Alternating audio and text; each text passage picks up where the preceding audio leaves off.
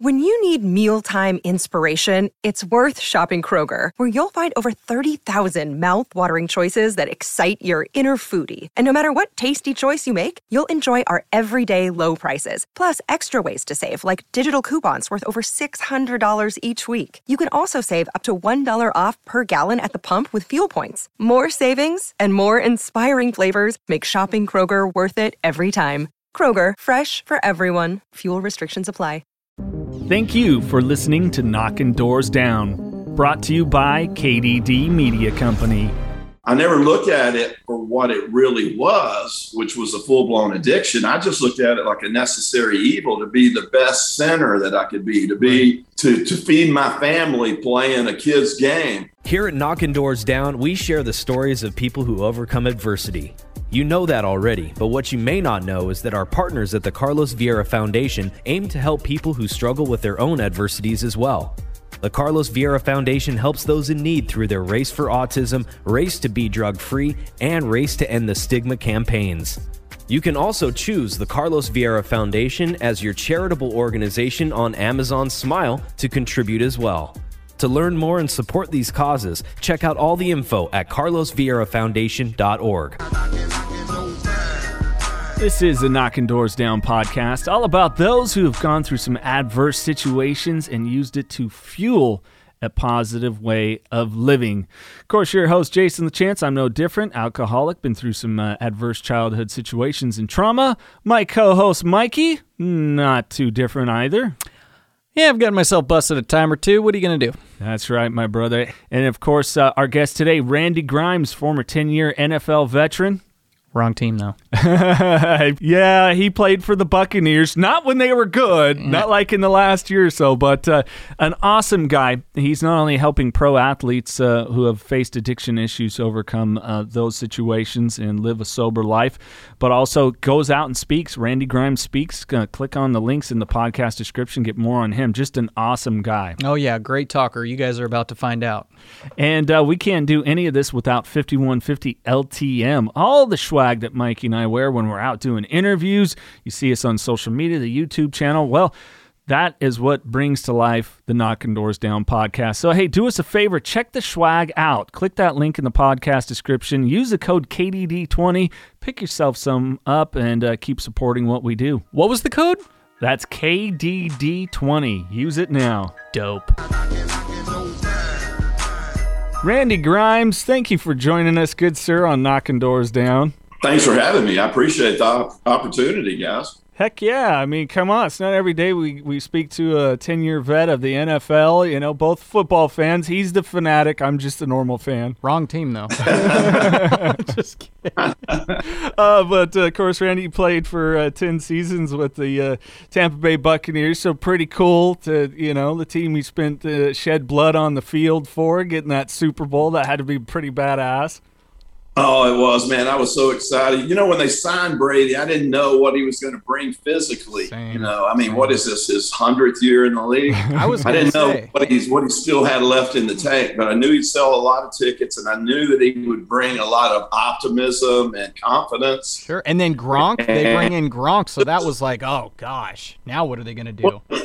Yeah, I mean, but these are guys that have been there before, and they know what it takes. And to go out and win those 3 big road games in the playoff on the road, that was huge. That was huge. And once they did that, I was predicting at the Super Bowl all week that they were going to win by, a couple touchdowns. So, it worked out really good. And I think that's what makes Brady, Gronk worth every penny that they pay him, is that, because I know as a former offensive lineman, man, I wanted to come back to the huddle to a quarterback that was confident and in charge. And, guys like DeBerg and Steve Young, I wanted to come back and have those guys as my captain. And it makes a big difference. Well, and that's the thing, too. When I heard that when I seen that they were playing the Chiefs, I'm a Niner fan, and the Chiefs obviously did me dirty last year, so I wanted the Bucs to just beat the piss out of them, and they did. So I was rooting for your team as well.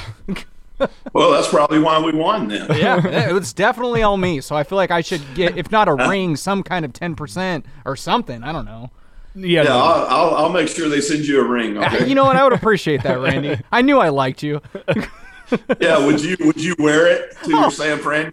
I mean, you know you would. You know you would.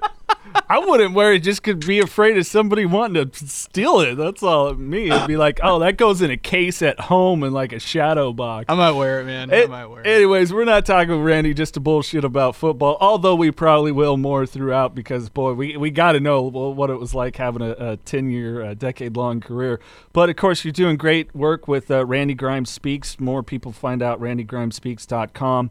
And you're really highlighting that based upon your own personal story, those injuries and things that pile up in a profession, and definitely, a different day and age, which we want to ask you, some of your thoughts later on about, the rule changes, especially to protect players, but led to you having an opioid addiction, and boy, how did it just start? Was it just nagging injury over nagging injury, or was it post-career that the injuries were still present, or a combination of both?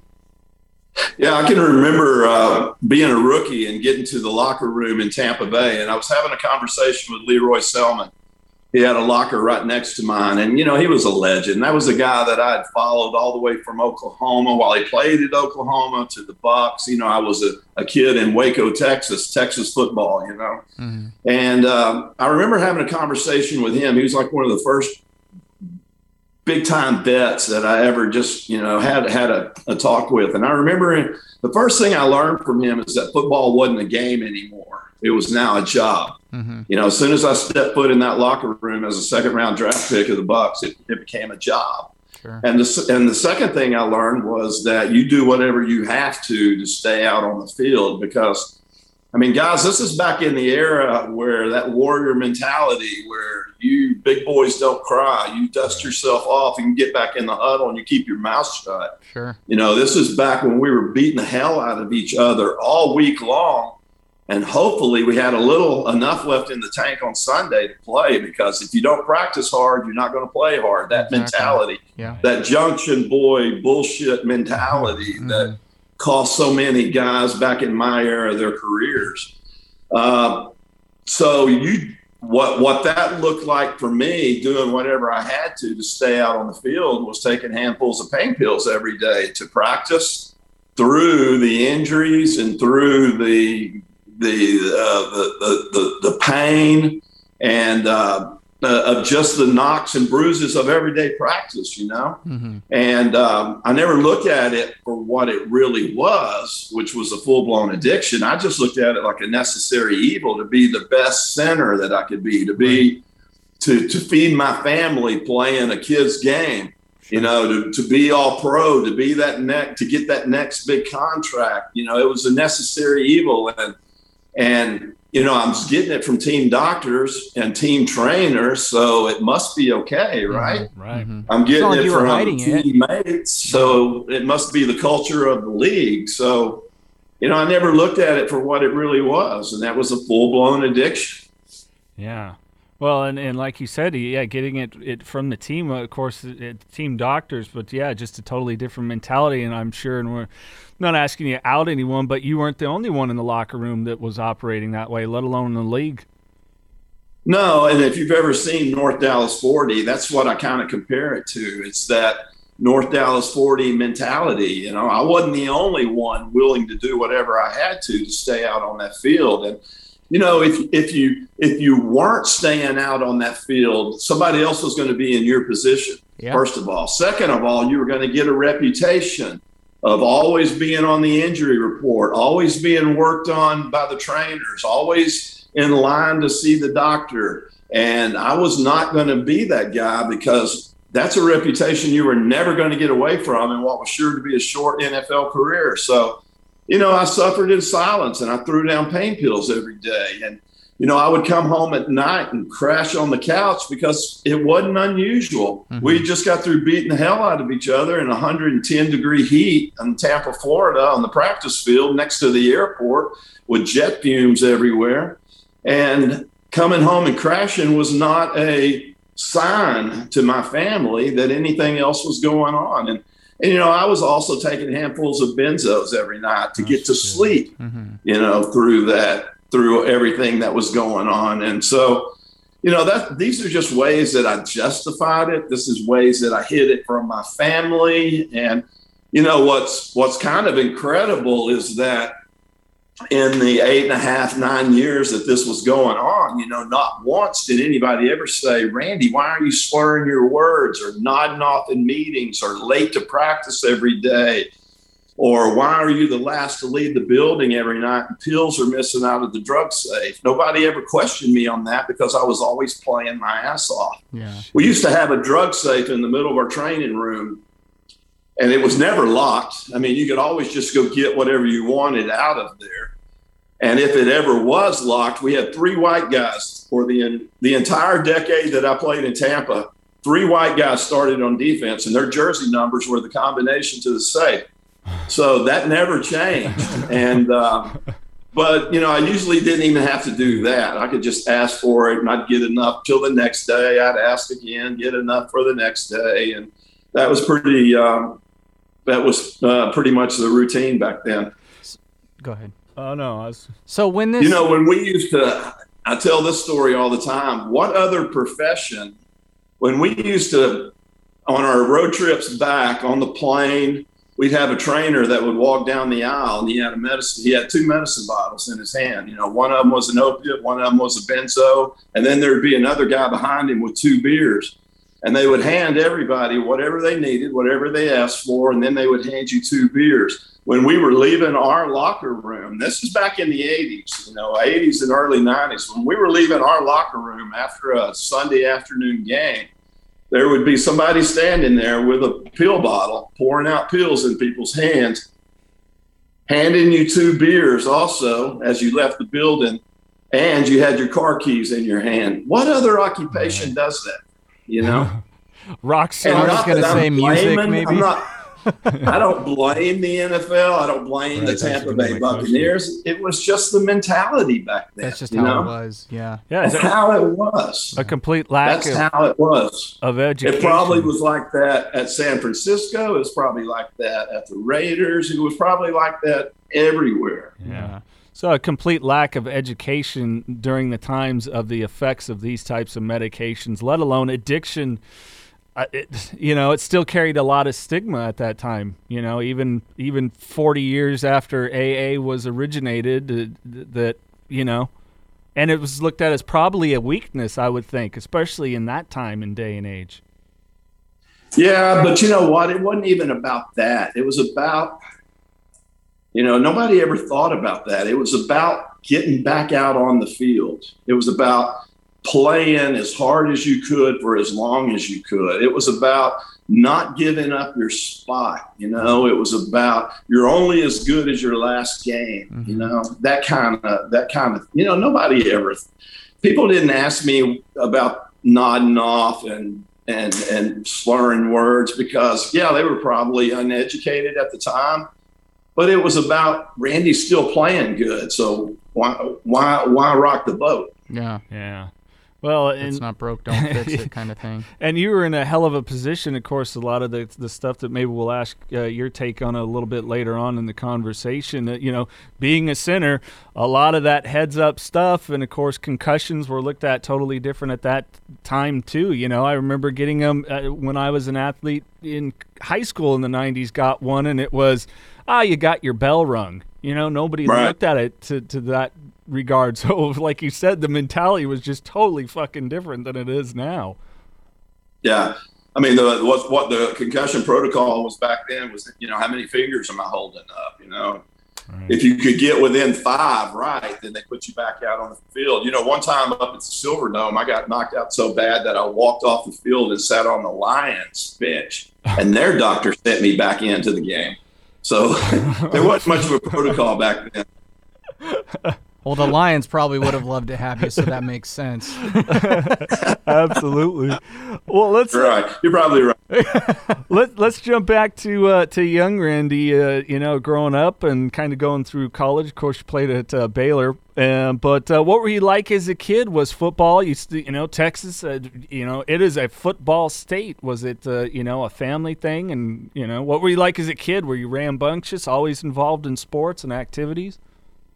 Everything you just said,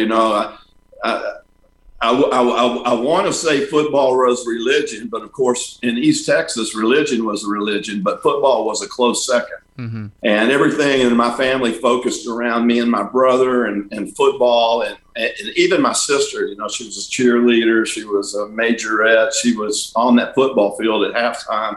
My parents were at every game, and the thing about my parents is that I had a great childhood, and I never once saw my parents use any kind of substance. Never saw them drink, never saw them take anything. Even my brother and sister, they never went down that road. There was really no history of addiction in our family, maybe a distant uncle that I'd never met. But, there was really no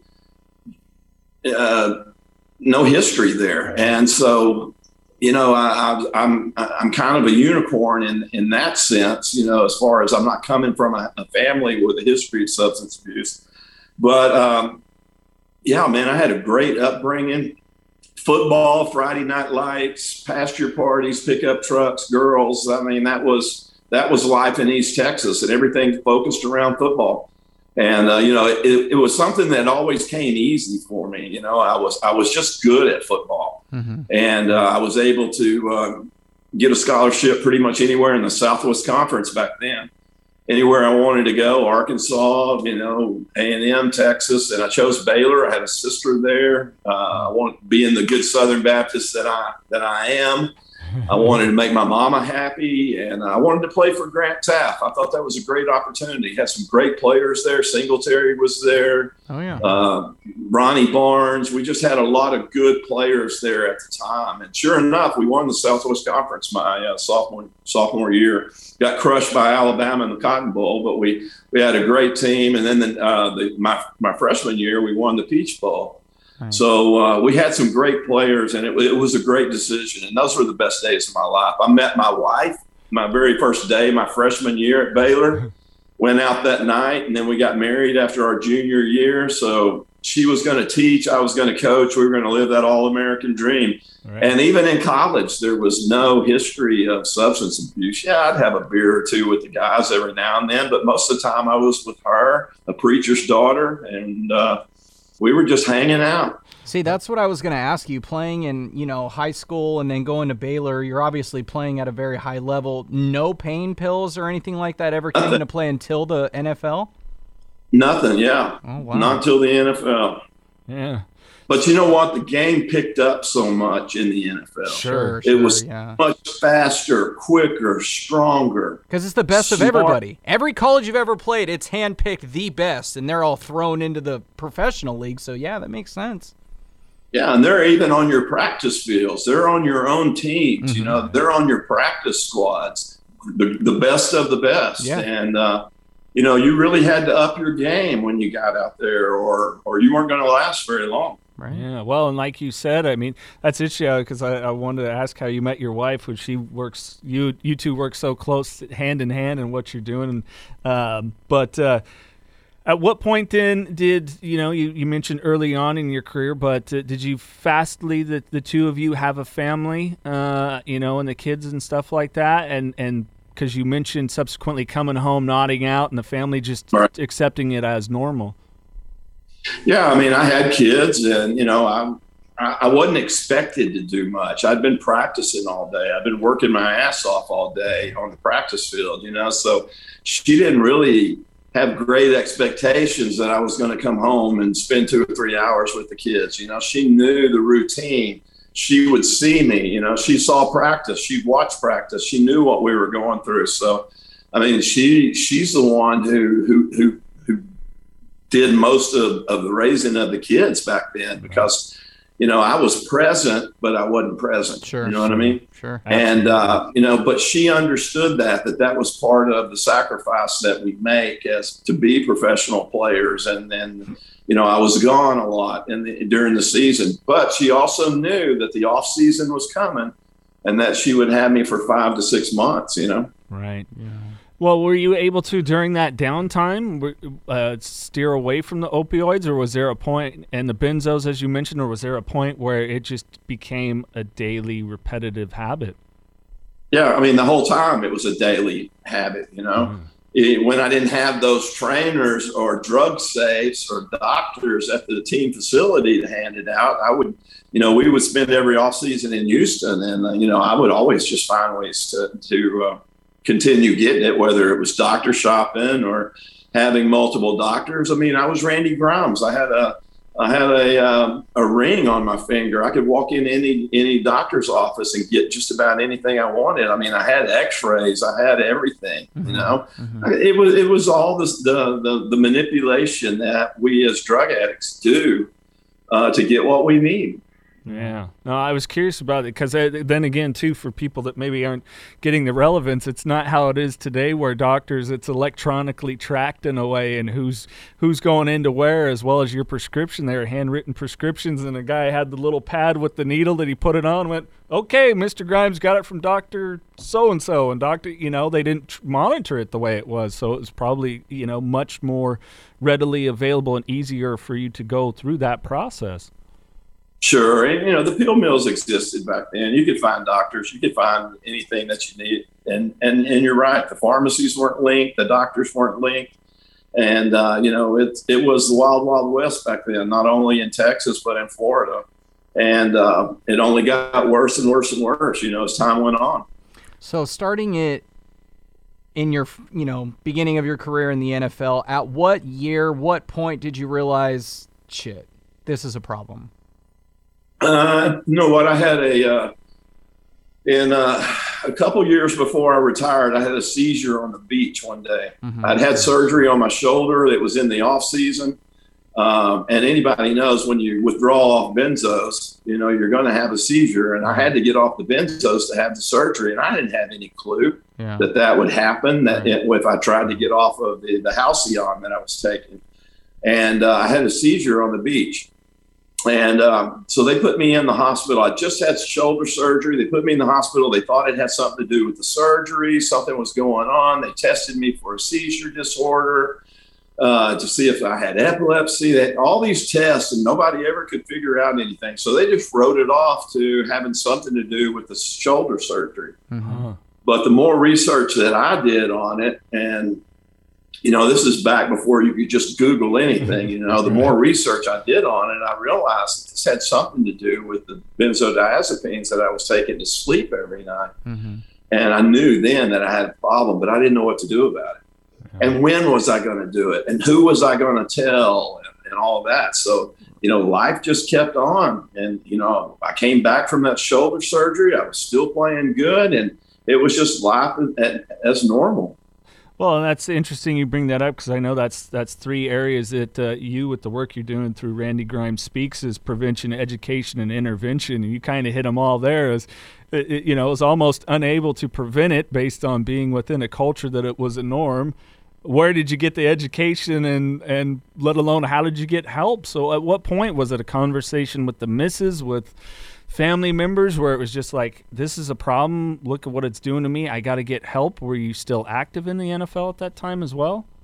No, I mean, guys, we've got to fast forward to probably another 18 years before I got to that point. When I can still remember, in the 80s and early 90s, Tampa Bay was a revolving door of players, coaches, front office people, quarterbacks. I had 5 different head coaches in 10 years. I had 6 different offensive line coaches. Jeez. I had 10 or 11 different quarterbacks and probably 3 different general managers. The only consistent thing about the Bucs in the 80s and early 90s was Randy Grimes, the center.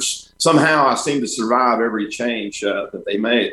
But I can remember after the 92 season, I was standing at my locker And we had just played our last game. Obviously, we weren't going to the playoffs. And back then, you would come in the day after your last game. You'd have an exit meeting with your coach. You'd watch the film from the day before. You'd clean out your locker. And then you'd be gone for the next 5 or 6 months until minicamp started again. You know, that's how it was back then. Now it's more of a year-round job. Mm-hmm. But I remember after that last game, I was standing in my locker, and I remember Sam Weish walked by me. And I was looking at my locker, and I just felt somebody walk behind me. I felt somebody put their hand on my shoulder. I heard the words, "Randy, we won't be needing your services anymore here in Tampa." And as I turned to look to see who that was that said that, I just saw Sam Weish. I had a door right next to my locker, and I saw Sam Weish hit that silver bar in the middle of that door and exit out to the coaches' offices. And I remember thinking, damn, is that how it ends? You know, and I had hurt my foot halfway through that season. I couldn't even go try out for anybody else. I was 33 years old. I'd played every down of every year of my career in Tampa.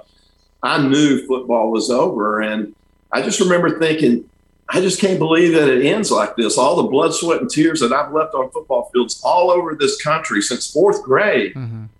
And this is how it ends. And I don't know what I expected. I don't know if I thought I was supposed to get a parade or a street named after me or whatever, but I just didn't think it would end like that. And I just remember raking everything out of my locker into a black trash bag and walking out the back door. And Randy Grimes, the football player, didn't exist anymore. And the reason I talk about that is because I struggled for a long time, many years transitioning out of football. When I didn't have that uniform to put on anymore or that locker room to sit in, I struggled. And I thought I was ready. I thought I was preparing every year for it. You know, you do these mental things where, yeah, I'm ready, I guess. You know, I'm tired of being banged up. But until it really happens, you don't know how you're going to handle it. And I struggled. And I tell that story because I already had this raging addiction going. And now this on top of it was just throwing gasoline on an already raging fire. And I struggled for many years. I mean, the injuries just kept getting worse when I left the league. The chronic pain just kept getting worse. The tolerance kept getting higher. I needed more and more pills all the time. And it just was a snowball that I could never stop. And I had some great jobs. I had some great jobs when I got out of football, but I lost them all because of addiction. And houses and cars, great houses and cars, I lost them because of addiction, because I couldn't stop doing it. Yeah, I just couldn't stop. And I don't know, thinking back, yeah, there was still a lot of pride and ego, but it was mostly guilt and shame. You know, and at the end, in the spring and summer of 2009, that's how long this went on. And I retired in 93. You know, seems like the perfect storm was coming. And, you know, my wife my daughter wouldn't let me come around my first grandchild. Oh, shit. I wasn't fit to be around him. And my wife, she didn't leave me, but she couldn't live with me anymore. So she moved in with her parents because she was loving me to death, and she just couldn't stand it anymore. You know, I had a wife who loved me unconditionally. I had kids that loved me unconditionally until they couldn't stand me anymore. And that perfect storm was happening in the spring and summer of 2009. And that was part of it. The death of my good friend in Tampa, Tom McHale, who I'd played with many years, right next to me at right guard. He was out there doing the same thing I was doing, self-medicating his injuries. He got while he played in the league, and one morning he just didn't wake up. That got my attention. And my wife was willing to make one more phone call for me. I was sleeping in the floor. Talk about guilt and shame. I was sleeping in the floor of a vacant house with no utilities. And I can remember laying in the floor of that house thinking, you know, I was a former All-American. I was a second-round draft pick. I was a 1988 NFL Man of the Year for the Buccaneers. I married my cheerleader, sweetheart, dream girl. I've got 2 great kids. And here I am laying in the floor of a vacant house with no utilities, no job, no car, no money. It took all of that for me to finally just say, you know what, I can't do this anymore. And she was willing to make one more call for me. And whoever she talked to that day in New York at the league office, they didn't have a program for retired players back then. Oh, okay. And whoever she talked to that day just knew somebody who knew somebody who knew somebody. And that's how I got to treatment on September 22nd, 2009. More with Randy Grimes coming your way. We'll talk about more on what he did through his sobriety and how he got there, and those fun random questions. This episode of Knocking Doors Down is presented by Podgo. Podgo is the easiest way to monetize your podcast, providing podcasters with a flat rate for ad space, so you always know how much you get when you include an ad from Podgo. Apply today to become a member and immediately be connected with advertisers that fit your audience. That's podgo.co at podgo.co. And be sure to add the Knockin' Doors Down podcast in the How Did You Hear About Podgo section of the application. Strengthening communities, providing resources, building awareness, empowering youth in need to overcome adversity and achieve success. This is what the Carlos Vieira Foundation is all about. Through our campaigns, the Race for Autism, Race to End the Stigma, and Race to Be Drug-Free, we're able to help so many in need. Our goal is to provide support to families and children and give these families opportunities that might not normally arise. Learn more and find out how you can get involved. Visit carlosvierafoundation.org today. That's amazing. What did you end up going for treatment? I went to a treatment center, behavioral health in Palm Beaches out in Florida. I went out in Florida. And how many days? Was it a standard 30? Did you do a 90 sober living? No, I afterwards? did 90 days. I did 90 days, and I also got some assistance with some surgeries that I needed. I got a knee replaced while I was in treatment. I had the other knee scoped. I had some neck surgery done. So those 90 days were very, very planned out, and I'm very grateful to everybody that helped me with that. Yeah. How did you manage after the surgeries and with the pain? Because it wasn't easy, but you know what? They did it, and I found out that you could do it, and that's all I needed to know. I mean, I was that guy who thought I was going to have to be on opiates the rest of my life, and I thought I was going to have to be on benzos the rest of my life, that I couldn't sleep without them. Sure. And but going through that process in a safe environment of rehab, it showed me that you can do it, that other medications that are non-narcotic do work. You just got to be open-minded enough to try different things. Absolutely. Well, we're glad to see that was the inevitable result, and that you're able to go out there and be inspirational to so many other people and share. And hopefully, again, it starts with prevention first, and then, education, and as you say, intervention, three great steps of it. What were some of the most impactful things when you were in rehab that you started to unwind? Because, there's not anyone that we speak to, and hand raise myself, that guilt and shame that is so present in every addict and their actions. How did you reconcile that along with rebuilding relationships with your kids and your wife? Yeah, and I can remember it was exactly 2 weeks into the process. They took a month detoxing me. My body was so toxic. They really didn't even want to take me, but they did, and they did it under the pretense that I would take a month to detox. So, but I remember 2 weeks into the process at 8:45 on a Wednesday morning, it's 15 minutes before that first group started, exactly 2 weeks in, I can remember sitting at a picnic table, and I used to get up every morning and I would write in a notebook how I was feeling, what I was going through, what was going on around me. And I don't know why. I'm not a big writer, but for some reason it just made me feel better every morning to do that. And this particular morning I was sobbing uncontrollably. I can't imagine what a 290-pound man sitting in the middle of a rehab campus at a picnic table sobbing uncontrollably looks like, but that was me. And I couldn't get a grip on myself, but because I remember thinking, all that guilt and shame and that huge wake of destruction that I left back in Houston with my family and my friends and my reputation and everything, and I was having to deal with it for the first time in my life, clean and sober, and I can remember thinking, if this is what being sober feels like, I don't want to have any part of it. Mm-hmm. I couldn't get over the obsession to throw down pills every day too, because I had convinced myself that I was that one guy who needed pills for the rest of my life. And it was like at that very second, all this was going on. And this was my big burning bush moment, my spiritual awakening.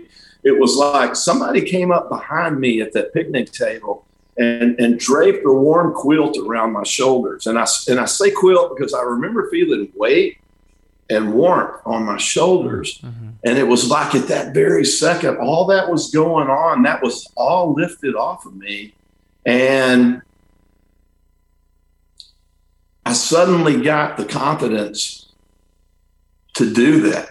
I knew that I could do this. Not only could I do this, but I realized I had to make it mean something. All the pain that I had caused everybody in my life back in Texas, I had to make it mean something. And that was kind of the birth of Athletes in Recovery, of Pro Athletes in Recovery, was at that picnic table. I didn't know what I was going to do, how I was going to do it. I just knew that I wanted to make everything that I'd been through mean something. And I knew that there was other guys out there that I'd played with and against that were doing the same thing I was doing. And for whatever reason, guilt, shame, pride, ego, weren't putting up their hands and asking for help, or they're like me and they didn't think there was any resources available. So I wanted to make sure that I got the word out to everybody that there were resources available, that there was help, that they're not the only ones out there doing it. There's a lot of us that are out there doing that. And all you got to do is raise your hand. So that was kind of the birth of Pro Athletes in Recovery at that picnic table, even though I didn't know what it was going to be. Mm-hmm. That's awesome. But there was a lot of layers to the onion I had to peel back. There was a lot, not, sure. Of course, the guilt and shame, but the loss of identity. It was like I had to grieve the death of Randy Grimes, the football player, because I had allowed football to become who I was instead of just something I was really good at. Sure. Yeah.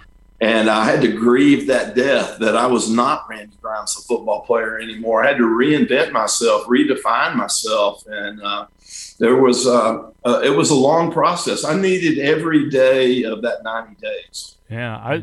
What was a big part of that? Because you kind of have a twofold. Is it, you're still grieving that change of going from being a pro athlete to normal living, as whatever you can qualify normal as, plus an addict. And addicts, we don't want to change anything. So you're not only, you got the twofold of self-identifying as an athlete and an addict all at one time, and you have to wipe both of those away. So what was the process? When I pulled up to the treatment center that night, September 22nd, 2009, I was leaning against the door, and somebody opened the door at the treatment center, and I just fell out. I was so sick and broken, and I fell out onto the pavement. And there was about another 30 feet to crawl through the door, or to make it through the door and I crawled on all fours from the car through that door, and I like to think that same desperation that I had crawling through the door that night, I like to think that I kept that full 90 days. And that, I finally was broken, and I was finally surrendered enough to say, you know what, my way's not working. It never has worked. It's gotten me here. So I'm ready to listen to suggestions. I want to know how other people have done this, because I want my life back. I want my family back. I want my reputation back. And, I like to think that even today, nearly 12 years later, that I still have that same gift of desperation that I crawled in the door that night with. And I think I'm a pretty badass. I think I've been in a lot of battles, and not only at Baylor, but 10 years in the pros. And I've won most of those battles. You don't get to stay in the league that long unless you're winning most of those battles. Sure. But crawling through the door that night, that was the toughest thing I ever did. Man, I can only imagine, not just physically, mentally, emotionally, spiritually, on all those levels.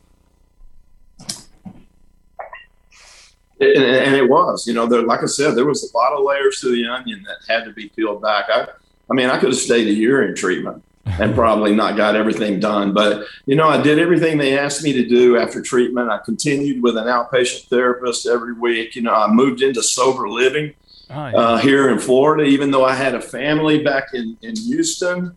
I stayed out here. I did everything they told me to do. I did everything that they said would help me be successful at staying sober. And I was willing. I was still desperate when that door hit me in the ass after 90 days. I was still desperate to continue on this. And, I would come back, even though I was discharged and I was not even a client anymore of the facility. I would come back on campus every day and just pick up cigarette butts, just because I needed those people that were my new safe people. I needed them to hear my voice and see my eyes every day. I needed that accountability for a long time because, we as athletes, that's what we thrive on, on accountability, on structure, on itineraries, Mm-hmm. We want to prove ourselves on a daily basis. And I needed to continue to do that with them. And I'd come back on campus and just pick up cigarette butts. I'd walk around and they would let me. And I was in my safe place. Yeah, which is totally necessary.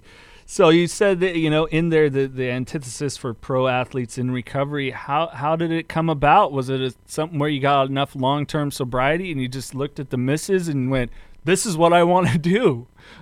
Yeah. Well, like I told you, there was no resources out there for former players back when I came in. So, excuse me. I started talking with some friends that I had at the NFL Alumni Association. They were splitting off. They were going to form a new division called the Player Care Foundation.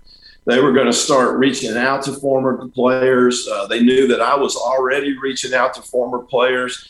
And so we just kind of had a little partnership. And, for the next, even today, all the way through today, we still are getting the word out that there's resources available. There's help out there. All you got to do is put your hand up and ask for help. All the talking that I've done and all the traveling that I've done in the last 12 years is, all about that. And that's just getting the word out to these guys that they don't have to suffer in silence anymore, that there is help and hope out there, that you put your guilt and shame aside, put your egos aside and put your hand up and ask for help, that it's okay to not be okay, but it's not okay to not ask for help. Sure. So, I'm grateful. Not only we were so successful with that program that MLB came on board with the baseball assistance team, NBA, the NHL, the jockeys deal. Former jockeys were coming in, motorsports safety group, former race car drivers, right here in the heart of golf world. We had former golfers coming in, and it was just pretty much former athletes from every sport. I've had the opportunity to get to know and help through this process. That's too. I love it. It's you know what? It's been a way for me to stay connected to the game that I love so much. Yeah. That gave me so much.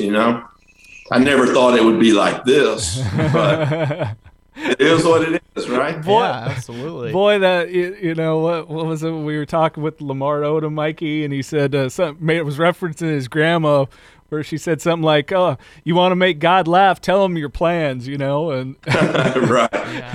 That's right. And we just never know how it's going to turn out. I certainly wouldn't have thought of 20 years ago from a radio broadcasting career that this is what I'd be doing on this day. So there you go. Gotta love. Who would have thought? Yeah, I say the same thing. Who would have ever thought it? But now looking back, it's almost like God was using those 10 years in the NFL to prepare me for what I do now, because this is life and death stuff here. Yeah. I mean, this is no joke. There's guys that are committing suicide. There's guys that are drinking themselves to death, and obviously not just athletes. This is everybody. And this is we're in a pandemic within a pandemic, and it's only getting worse. Mm-hmm. Yeah, it is. And it's been the unfortunate thing of the global pandemic. And I'm sure, not looking at stats of other countries and stuff, but the amount of relapse that we've seen of folks too has just been incredibly disheartening. I know I had to get back active with the group sponsor during these times, Well, and what's the one thing they're telling everybody to do is the one thing we tell everybody not to do, and that's isolate. Mm-hmm. Yep. It's the worst thing you can do in recovery. And, thank God for Zoom, but it's not the same. No. Without that human interaction, it's just not the same. Without sitting down with your sponsor, at least once a week, it's just not the same. And, we all have just done the best we can. Yeah, absolutely. Well, speaking of that 10 years of NFL, Mikey, can we get a little NFL talk in here, Randy? I'm game. All right. Randy, how do you feel about the new rules implicated as opposed to the lack of rules back then? I'm talking helmet to helmet, hit on a defenseless player, because people like Ronnie Lott would have been out of a job in today's game. Yeah, we were watching the videos on your RandyGrimesSpeaks.com website. Folks, go there definitely for more on Randy, but to watch some of those videos as well. So we were like, we got to ask him about that. It's a different game now, that's Absolutely. for sure. There's a lot of guys that are protected, and you're right. Guys like Ronnie Lott, Van McElroy, guys that, those hard-hitting free safeties, they wouldn't be in the game anymore, or they wouldn't be. They'd be extra penalized. They'd be getting fined every other week. They'd be getting fined every other week. They'd be out of money. Yeah, you're exactly right. And the game has just changed so much. And my hope is that it doesn't get too watered down. I think we can overthink this too much. And penalize these guys too much to where it's not even a watchable, product anymore. But hopefully it doesn't get to that point. It's getting close though. It's getting close. Well, and I just want the officiating to be consistent. Exactly. Week after week. Exactly. Because you get a young Jimmy Garoppolo as opposed to like a Drew Brees or a Tom Brady. They're not going to give Jimmy G this, or not even Jimmy G, because I'm a Niners fan, I'll sound biased. We'll say Derek Carr or something like that. They're not going to give Derek Carr the same call they would Drew Brees or Tom Brady. And I completely disagree with that. You got to be consistent. If you're going to throw the flag here, then you got to throw the flag there as well. It's just being fair. There was a clip with Cam Newton. He went up to a ref and said something, and the ref was like, "You're too young for that call." And he said it dead serious. He wasn't being sarcastic or joking. He said, "You're too young for that call," and kept walking. And it's like, how the fuck is that right? And I don't even like Cam Newton or the Panthers at the time or the Patriots now. But it's just like I said, the games have changed a lot, and and to my point, the consistency with the umpiring is it's got to get better. Absolutely, I completely. And that's not just in the NFL. That's with the final, with March Madness too. Oh, sure. I mean, just the consistency in the different ref crews. My gosh. Yeah, absolutely. Do we not have a 3-second rule anymore, or traveling? I see guys walking down the court with the ball. Well, and some are targeted. I mean, you get like the Draymond Greens. That guy gets teed up every game he's in. It's almost like the refs specifically just watch him. And in football, you get that reputation. Yeah. It's like they're like, I know he's going to do something stupid. I'm just waiting for it. If he sneezes and doesn't say bless you, tee up. Get out of here. It's like, what? Yeah. You know what I mean? So there's definitely got to be a level. And sometimes guys get targets on their back. I think about Sue with the Bucks, the defensive lineman, he got a really nasty reputation, and now all eyes are on him all the time. Absolutely. So you got to be careful with as a player too, what kind of reputation you get. You just got to, you're absolutely right. And when I think of guys with targets on their backs, forgive me, it's biased, it's all Niners, but I think of Dante Whitner. Dante Whitner used to light people up all the time, and that dude would get flagged every play, and I'm just like, dude, football's a contact sport.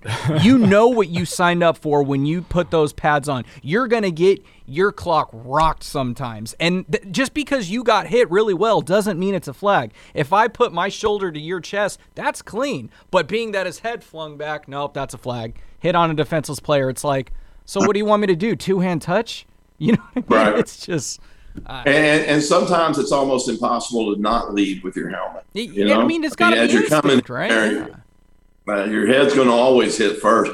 If you start getting guys hitting with their shoulders first, you're going to have stingers. You're going to have guys getting hurt. Absolutely. And ending careers out there. Yeah, concussion's going to end your career. A broken neck's going to end your career. But I think that's the way the game's always been played. And you start trying to tackle with your shoulder, and then that's a whole other set of problems. And, the technology they put into the helmets and stuff now for concussion protocol, I think that's great. That's awesome that they're doing that. I mean, you got to – because that affects your mental health further down the line. You know what I'm saying? So I'm glad that they're doing that. But also at the same time, like you said, it can't be watered down too much. I mean, it still is a contact sport.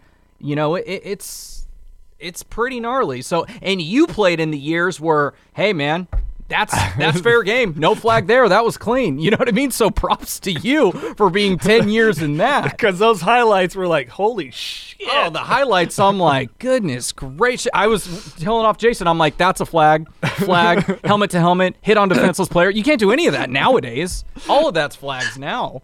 I can remember my first start was in Texas Stadium, and I had to play left guard. This was my rookie year. Our left guard went down during warm-ups. Oh, shit. Because the reason he went down is because he didn't want to have to play against Randy White. But my first start in the NFL was at left guard. I'd never played guard in my life, and I had to play against Randy White. And that's back when they could just head slap you and club you. I mean, anything goes. And, of course, holding, they were flagging that back then. But, man, defensive linemen could get away with anything. And I can remember him head slapping me and clubbing me. And I can remember him helping me up one time off the field and asking me to quit calling him sir. And I said, yes, I will. I said, yes, sir, I'll quit calling you sir. And but, that's the way we played the game back then. I grew up a lot that day.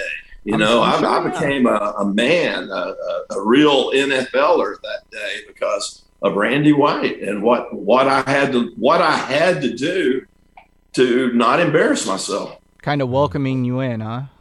Exactly. Welcome to the club, kid. Yeah, go ahead. Before we get to we do some fun random questions and leave you with the last word, but do you have any other some of your favorite NFL moments and stories that you could share with us?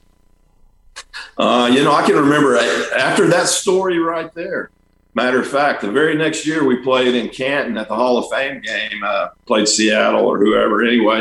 But we got off the bus as a team and we toured the Hall of Fame. And as we turned the corner, there was a room set up and it had, all the sports writers and photographers from the year before would submit their pictures and the best ones would be in the Hall of Fame. And there was a mural that was probably 10 feet by 10 feet hanging on the wall there. And it was a picture of that game of Randy White. My helmet was turned sideways. I was looking out the ear hole. He's reaching over me. I'm all crumbled up, and he's grabbing the quarterback. And that picture was the picture of the year that year for the Hall of Fame. And I had all my teammates with me, and we all just stood around that picture, and looking at it. And it took me the rest of my career to downplay that. But, I had that, but I played with such great guys like Steve DeBerg and Jack Thompson and Steve Young. That was one of the funnest years I had was blocking for that guy, which we never knew where he was because he was always running around trying to make something happen. Absolutely. He was supposed to have been in the pocket 7 yards deep, but no, he's out running. I freaking love that guy, man.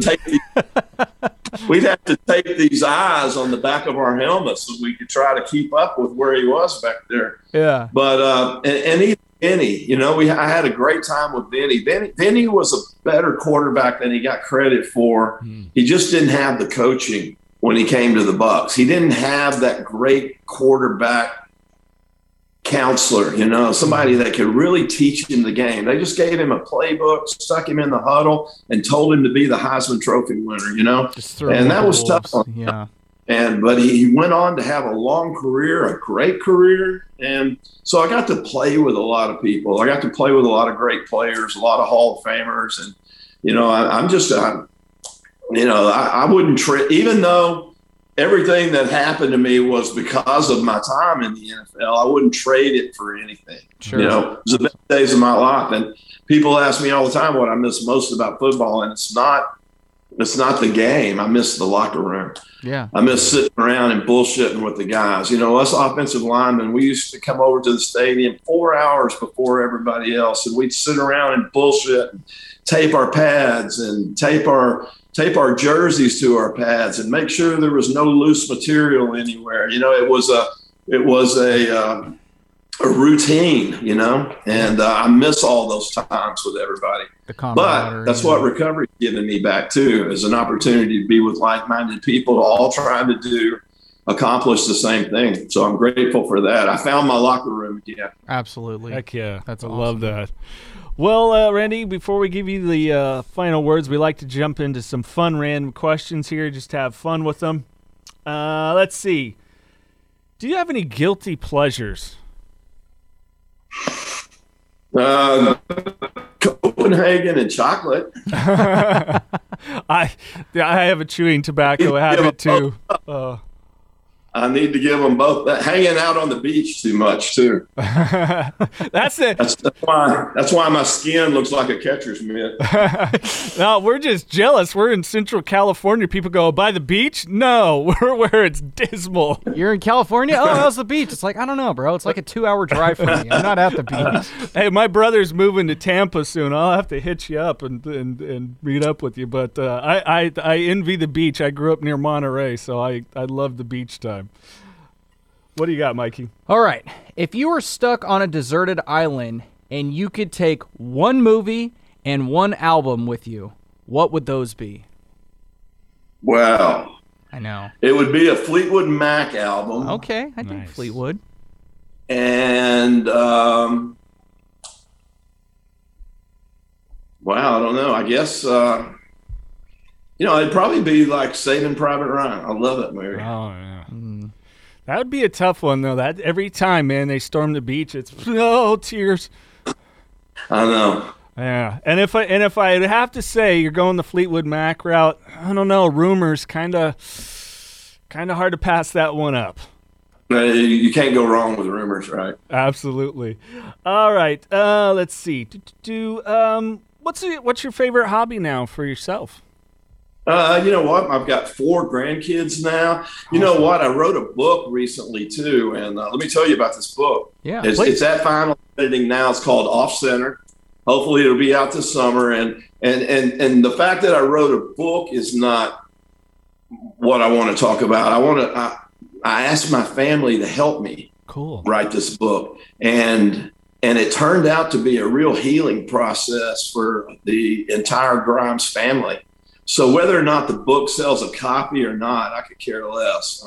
The effects of it and the platform that it gave everybody to tell their side of what happened with me and what I went through, it was a beautiful healing experience. So, still working on the book. It'll be coming out hopefully this summer. Love it. That's been a savior, hanging out with the grandkids and doing beach stuff, man. That's what we do.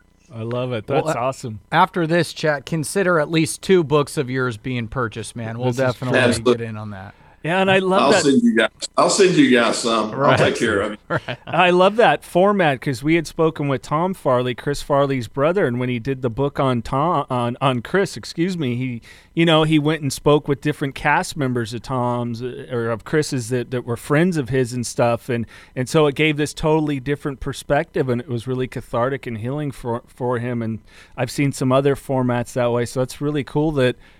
That gift of bringing the family and the union together. It's cool when you're sitting there, got me a little emotional saying, boy, my first grandkid didn't even get that experience. Now here you are, 4 grandkids and the beach time and all the great stuff. It's so cool. And it's that power of recovery and how people can really make a better life than what they had before.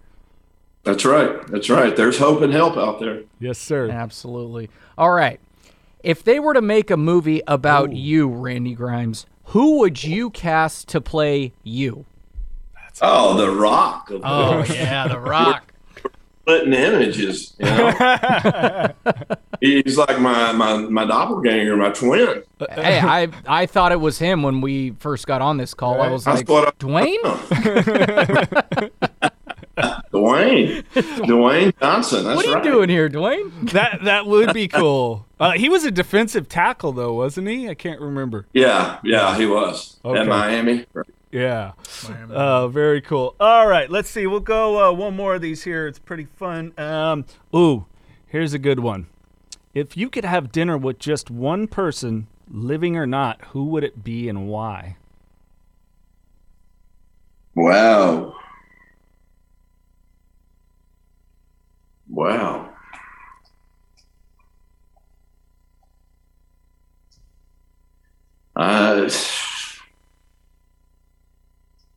My mom would get mad at me if I didn't say like Jesus or something. That's like going too far. Probably like I think it would probably be Ronald Reagan. Interesting. Why is that? I don't know. I don't know. I just kind of wanted to hear his takes on everything, Yeah, for sure. I just want to, especially with everything that's going on right now, how would he have handled it? I don't that's just off the top of my head. Yeah, that's a good one because I remember vividly as a kid, my mom said for whatever reason when Ronald Reagan got up there and did his speech that I was just glued to the TV. She's like, you were so fascinated with Ronald Reagan. I'm like, well, my grandpa forced me to watch all of his movies too. So, it's kind of like, well, that's the guy in the movie and he could be president? That's pretty cool. There's so many cool people out there, like John Wayne and, there's some great coaches that I'd like to pick their brain. So, we could go all day with who we'd like to have that last meal with. Oh, God, yes, absolutely. Do you want to do any more, Mike, or are we going to give Randy the last word? Let's give Randy the last word. So what we ask, Randy, is that, through all of your experience, amazing work you're doing with pro athletes in recovery, as well as randygrimespeaks.com. People go there for more on Randy. Hopefully we get these speaking engagements in person going again soon, but, of course, you're still so active in the recovery community and reaching out to people in need. What are some encouraging words through your experience that you can give to anyone who's seeking recovery, in recovery, or even their loved ones? Well, and let me start by saying that you can also find me at proathletesinrecovery.org. Okay. Like you said, randygrimespeaks.com. Of course, I'm on Facebook. I'm on Instagram. I'm on Twitter, SoberCenter60. If you can't find me, then you're not trying very hard because I'm everywhere. But, my message when I go out and talk is that it's okay to not be okay, but it's not okay to not ask for help, and that there is hope and help out there, and that recovery does work. I've seen hundreds and hundreds, thousands of cases, of people getting their lives back, their families back, their reputations back, everything that I wanted that day when I was sitting at that picnic table in the middle of campus. And it does work, and that there is hope and help out there. Absolutely. Well, Mr. Randy Grimes, this has been a real honor and a pleasure to speak with you. We can't thank you enough for your time. Thank you all very much for this opportunity. Randy Grimes. I want to go to Florida. I want to go hang out with him on the beach. He's just a cool fucking guy. I'm down to hang out with him. I don't want to go to Florida, though. I mean, you can come to the West Coast. It's better over here. I like Florida. Well, it depends on the time of the year. When it's like 200% humidity, it sucks ass. And that's what I'm talking about, dude. You go to L.A., go to the beach there. It's sunny all the time. It's always sunny in Los Angeles. But awesome guy, man. Really appreciate his time and doing the awesome work with Randy Grimes Speaks. And, of course, helping those pro athletes is, it's coming out more and more that pro athletes, due to injuries, getting hooked on a lot of pain medication, so. Well, and the good thing is, too, now is they're addressing it more now, and same with, like, concussion protocol. Like, they're doing a lot more to protect the players now, and I think it's great. And it's a damn shame how it used to be when Randy was playing. Like, as he was explaining, the guy would come with the cart and just hand out pills to whoever needed pills, just like nothing. And it's like, wow, that's how it was. But at the same time, like we had already talked about, Football back then is nowhere near football now. This is true. You know what I'm saying? Like helmet to helmet, that was totally okay. Yeah. It's football. You get your head ripped off. Hey, that's part of the game. But, so those pain pills, I mean, I'm not saying it's okay, but I get it. Because those guys needed it, and that's how they made their money. They didn't think about the future or what it was going to lead to. But luckily, Randy realized that he had a problem, fixed it, and now doing better than ever. We thank you guys for listening. Of course, if you're listening on the Apple Podcast app, do us a favor. Make sure that you leave us a 5-star rating. Write a review. Helps us out. And whatever platform you listen to us on, if that's Stitcher, Spotify, Google Podcast, iHeart, spread the word. It's easy. Just go into the bio for the podcast, hit that little share button, text it to your friends, post it on social media, whatever it is. Help us continue to spread the word, and that's how we continue to ride this wonderful journey. Just do it, dude. Anything else, Mikey? Nah, I'm going home. On that note, keep knocking doors down.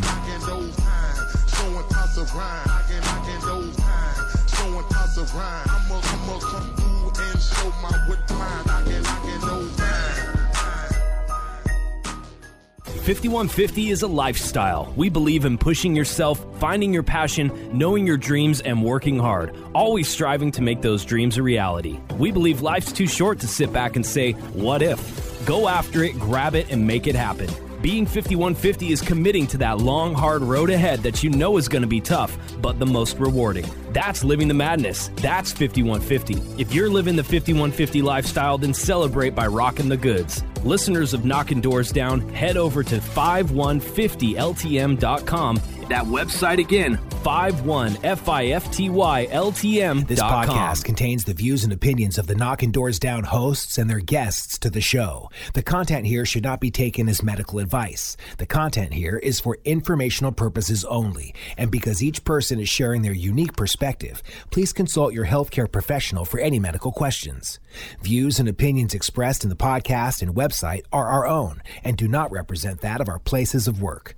While we make every effort to ensure that the information we are sharing is accurate, we welcome any comments, suggestions, or correction of errors.